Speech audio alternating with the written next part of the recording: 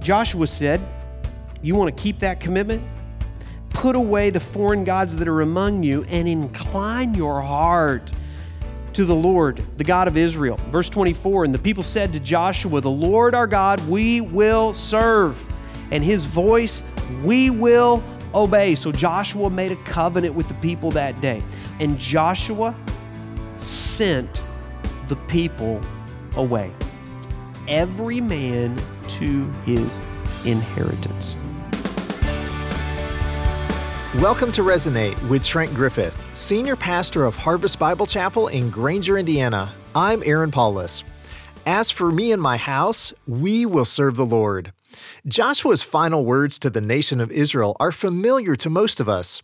You may even have the verse hanging somewhere in your home. But what does a commitment to serving the Lord actually look like? Today we'll pick up in part 2 of the message, House Rules, in the Onward series. Last week, we learned the first of 3 distinctions of a house that serves the Lord. First, it is established by commitment. Let's listen now as Pastor Trent shares 2 more things that distinguish a house as one that serves the Lord. Here's Pastor Trent. 2 people living together with a marriage commitment is the greatest tool that God has to show the gospel to the world. Because the world is going to watch how you deal with sin. They're going to watch whether or not you can forgive and love one another on your worst day. And that's exactly what Jesus Christ did to us. He loved us on our worst day. He forgave our worst sin. Marriage is the greatest place to reflect the glory of God. So what is this commitment? Now, we like to use this definition around here. It's a little verbose, but it's kind of cramming everything the Bible has to say about this marriage commitment together. Here is what marriage is. You establish the commitment of marriage when you say marriage is this. Marriage is a holy covenant initiated by God, conditioned on an irrevocable promise to pursue oneness with an imperfect person of the opposite sex for a lifetime for the glory of God. Now you're looking at that going, that's what I did? Yeah, that's what you did. And that's what you're still doing today. And so don't stop now. It doesn't stop on the day that you make the commitment. You get up every morning, you renew the commitment, you go after it again. You understand I'm living with an imperfect person. This person is going to hurt me today. They're going to disappoint me. They're going to let me down. But you know what? By the grace of God, we're locking arms. I made the commitment. It's a holy covenant. We've got the help of God. And we're going to live this thing out for a lifetime for the glory of God. We're going to the finish line because all of the other little me's in my house are watching how it turns out.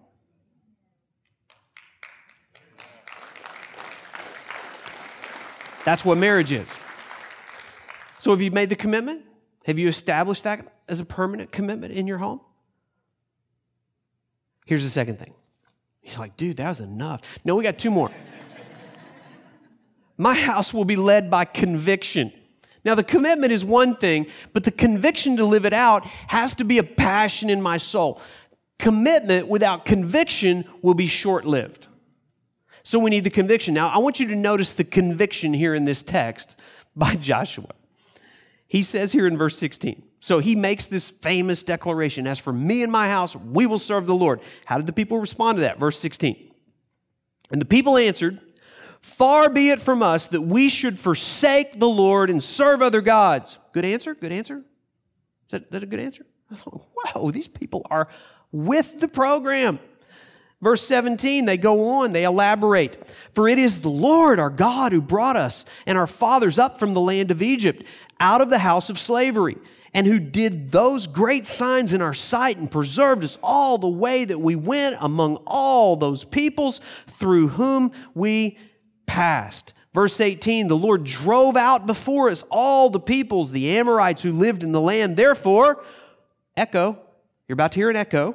Therefore, we also will serve the Lord, for He is our God. It's almost like, man, they're high-fiving each other. They're slapping backs. They're like, yes, we're all going together. This is such a wonderful celebration. This is awesome. And the scene goes back to Joshua in verse 19. What do you think Joshua's going to say to these people? You think he's going to go out there and high-five them and say, way to go, it's exactly what I wanted to hear from you? Notice verse 19. Joshua said to the people, you're not able to serve the Lord. That was kind of a downer. Like, come on, Joshua. We're trying here. Apparently, Joshua realized they were trying to make a commitment without the conviction. And so Joshua reminds them of 3 convictions that had to be so ingrained in their soul that he knew their commitment wasn't going to last unless they had these 3 convictions. First of all, he says this, you can't serve the Lord, for He is a holy God. You know what Joshua wants to remind them of? God is holy. Is that a conviction in your heart? Are you just playing games with God? Is really what you want is less chaos in your house? Is that your ultimate goal? Is that all you want? If that's all you want, it's not going to last. The reason for making the choice is understanding my house is established by God. It is to be a place where God's holiness is seen and known and transferred and meditated upon. So he says, you're not going to be able to make this. You can't serve God without understanding God is holy. And then he says there's something else. He's a jealous God. God is jealous. Now listen, it is a sin for you to be jealous. It is holy for God to be jealous. God loves you so much. He wants reciprocal love toward Him that is not challenged by any other thing you love. Not a wife, not a child, not a house, not an amount of money.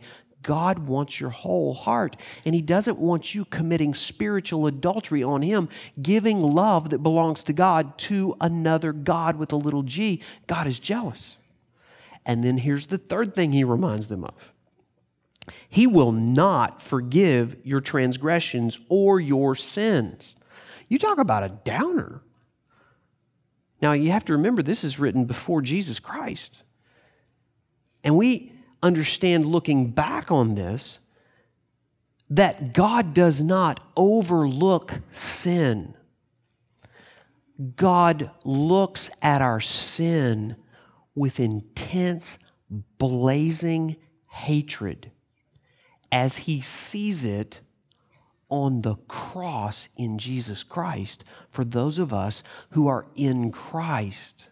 Outside of Christ, God will not forgive your sin. He's not playing games.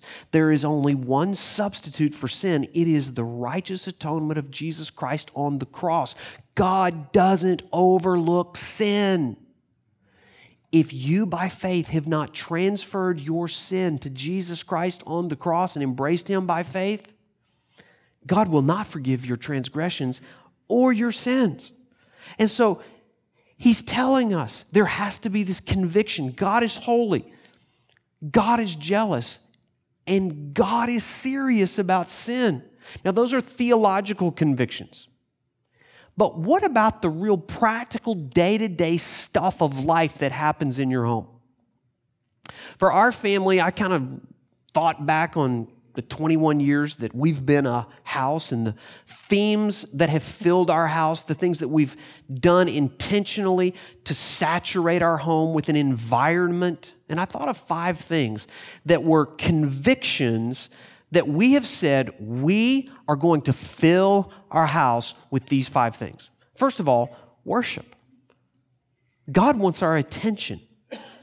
And so that means that usually when the alarm clocks start going up, the first thing that happens in our home is people start reaching for Bibles because we want to hear from God. He demands our first, He demands our best, and we want to get our eyes on our instructions for the day. And then we want to respond to Him in prayer. God, acknowledging this is a house that's going to be used to serve You. I'm choosing this day to serve the Lord individually. And as we go out and start engaging the other little me's in our family, we're going to use this environment to serve the Lord. We fill our home with worship. Now, worship is not something that happens on the weekend. It happens gathered on the weekends at church, but it happens individually and as a family all through the week. There are times that we gather the family around and we say we're going to have family worship and we're going to open our Bibles together. We're all going to get our eyes on the same page. We're going to hear the instruction of God and we're going to respond to it and we're going to talk about what's going on. Now listen, I'm talking to some men here, and as the man, as the leader, as the head in your home, you need to establish these convictions. You say, I don't really know much about the Bible. Can I help you get started? Let me tell you what I usually do, okay? I have a degree in theology. This is still the way I do it. I will bring my Bible to the dinner table. I will open it up to a section of Scripture. If I can't think of anywhere else to go, I look at the calendar. Oh, today is the 26th. Proverbs 26 seems the Lord's leading me to Proverbs 26 here today, and I'll read 1 or 2 or 3 verses out of Proverbs 26, and then I will look at the youngest child and I'll say, what do you think that means? They will offer their answer. I'll turn to the next oldest child and say, what do you think that means? I'll get that opinion. After we go through all the children, I'll eventually turn to my wife. Andrea is like, what do you think that means? And she'll give her answer. Now I have 6 multiple choice opportunities to select the best answer and say, that's exactly what I was thinking. Now, 90% of the time, it's what Andrea said. Guys, it's usually going to be what your wife says, okay? And just say, that's incredible. That's exactly what our family needs. Can we just bow our heads here today and recommit ourselves to walking these verses out? And in doing so, do you know what you're going to do? You're going to become the pastor of your home. I am not the pastor of your house. I'm the pastor of this church. You are the pastor of your house. You are the worship leader in your home. And so what will your home be filled with? If you don't make the intentional choice, it's going to be filled with worshiping other gods. Here's another thing. Kindness, usually expressed through words. I don't know about you, not all the words that are expressed in our home build one another up. And so Andrea and I are like heat-seeking missiles when we hear someone else in our home tearing another down. Sometimes it's me and Andrea tearing one another down, and we have to say, whoa, this is not kindness being expressed here. We're not going to use our words to tear each other. We are on the same team. We are in the same house. We have enough enemies on the outside of our house. We're not going to create enemies on the inside of the house. We're on the same team. We're moving in the same direction. We're going onward together, so we better be kind to each other. And then joy.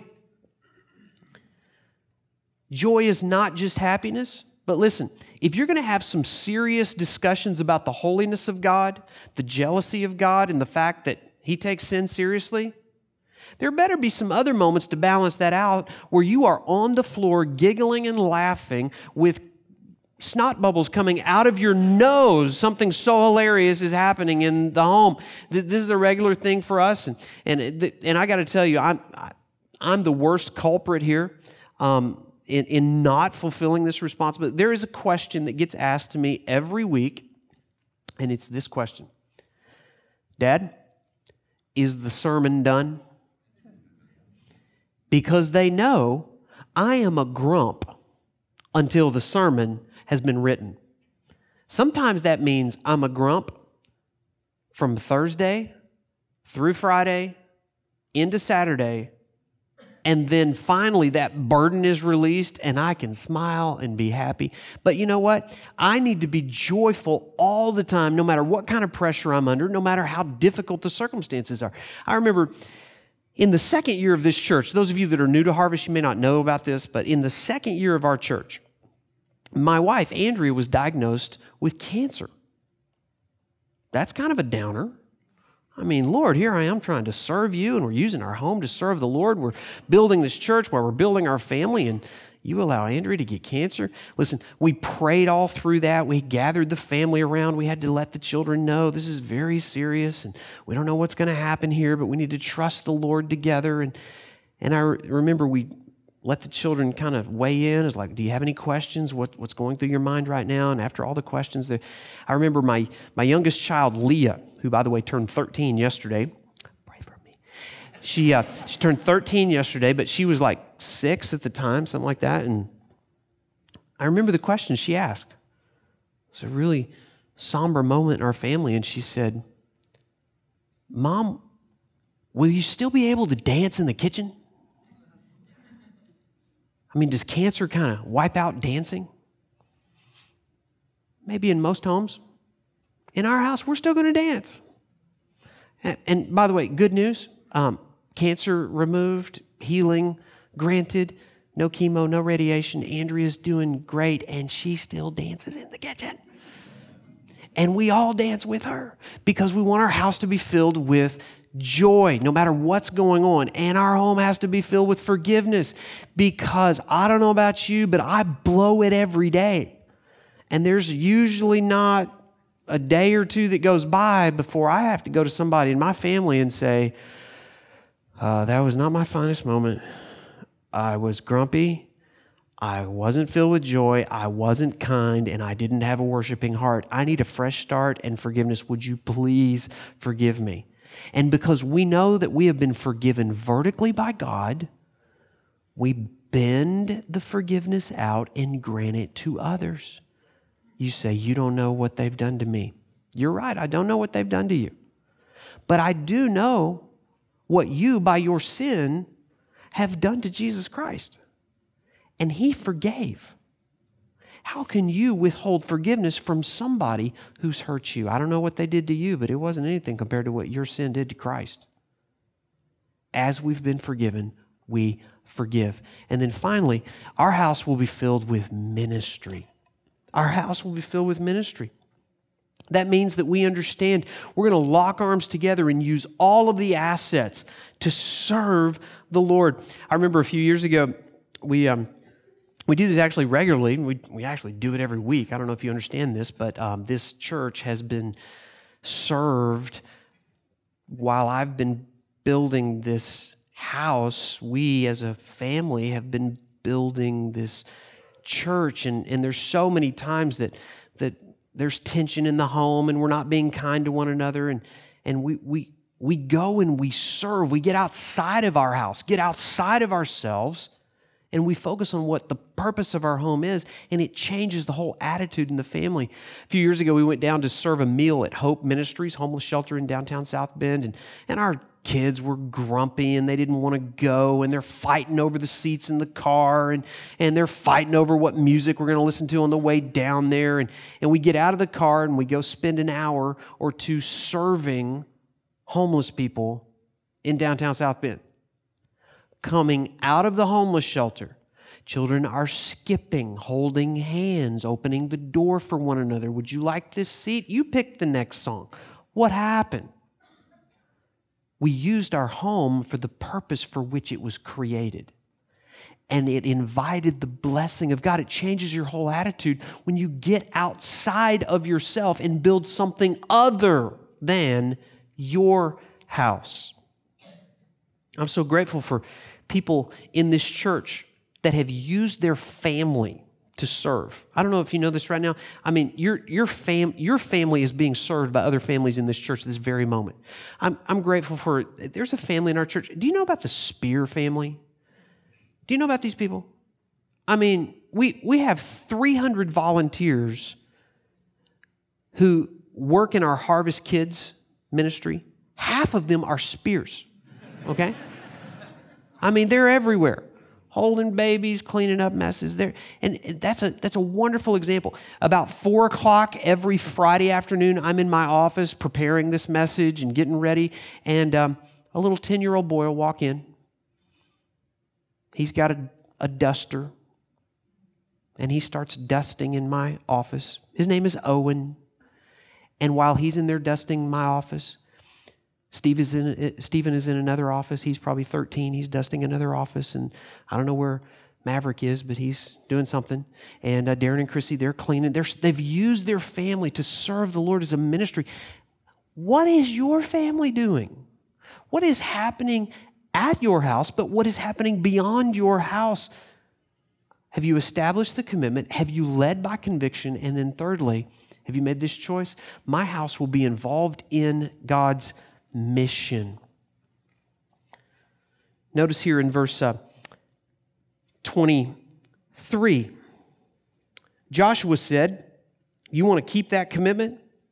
Put away the foreign gods that are among you and incline your heart to the Lord, the God of Israel. Verse 24, and the people said to Joshua, the Lord our God we will serve, and his voice we will obey. So Joshua made a covenant with the people that day. Look down at verse 28.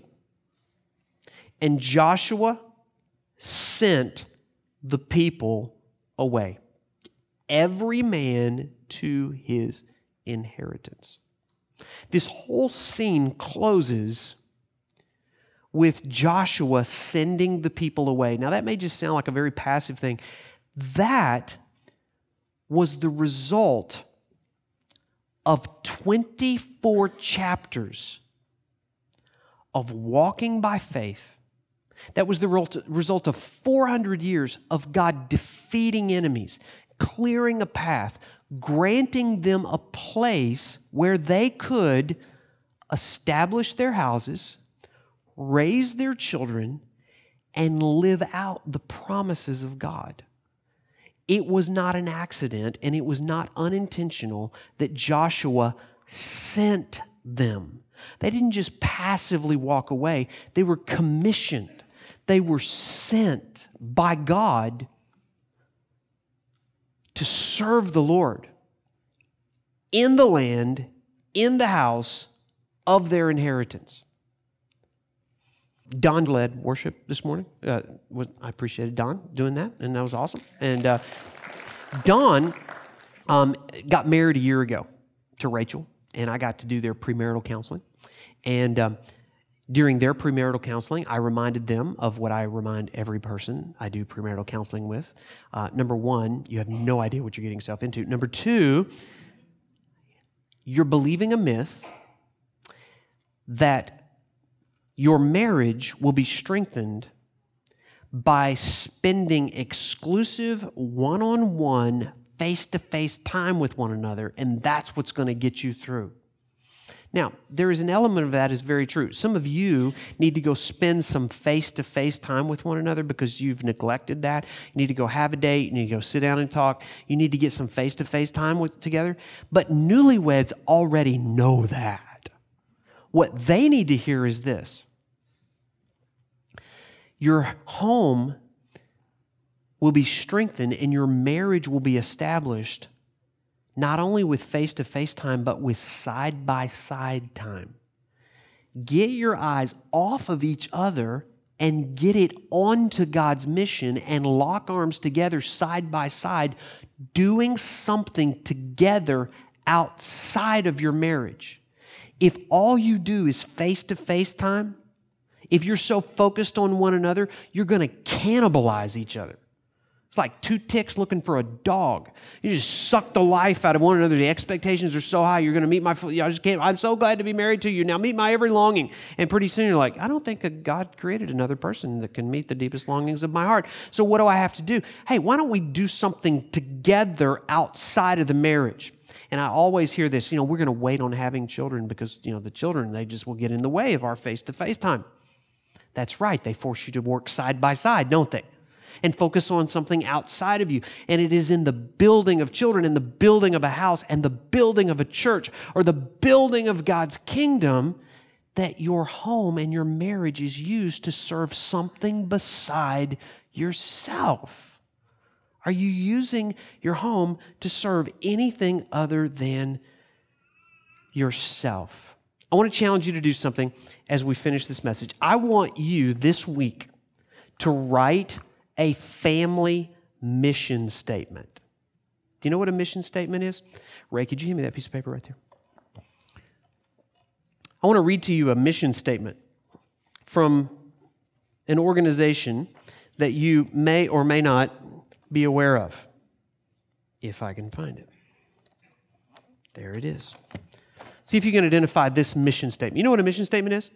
It answers the question, why does this organization exist? Our church has a mission statement. Harvest Bible Chapel exists to glorify God through the fulfillment of the Great Commission. Simple, direct, clear, urgent, simple, right? We exist to fulfill the Great Commission, which means we make disciples around here. If you want to be a disciple, you're going to fit right in here. If you want to make disciples, you're going to fit right in around here. If that's not why you exist, you're not going to fit in here at all.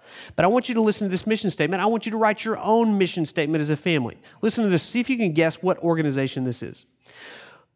We provide knowledge and take action to ensure national security. In pursuit of our country's interest, we put nation before agency, agency before unit, all before self. What we do matters. Our mission requires complete personal integrity and courage, physical and intellectual courage. We accomplish things others cannot, often at great risk. When the stakes are the highest and the dangers are the greatest, we are there, and we are there first. We stand by one another and behind one another. Service, sacrifice, flexibility, teamwork are our hallmarks. Anybody know what that is? Central Intelligence Agency. Now, did you notice anything about their mission statement? Was there anything in that mission statement that said we exist to serve ourselves? No. It is completely and entirely focused on something outside of the agency. What about your house? Are you using your house to serve the mission and the purposes of God? Joshua said, as for me and my house, we're using all of it as an asset to serve the Lord.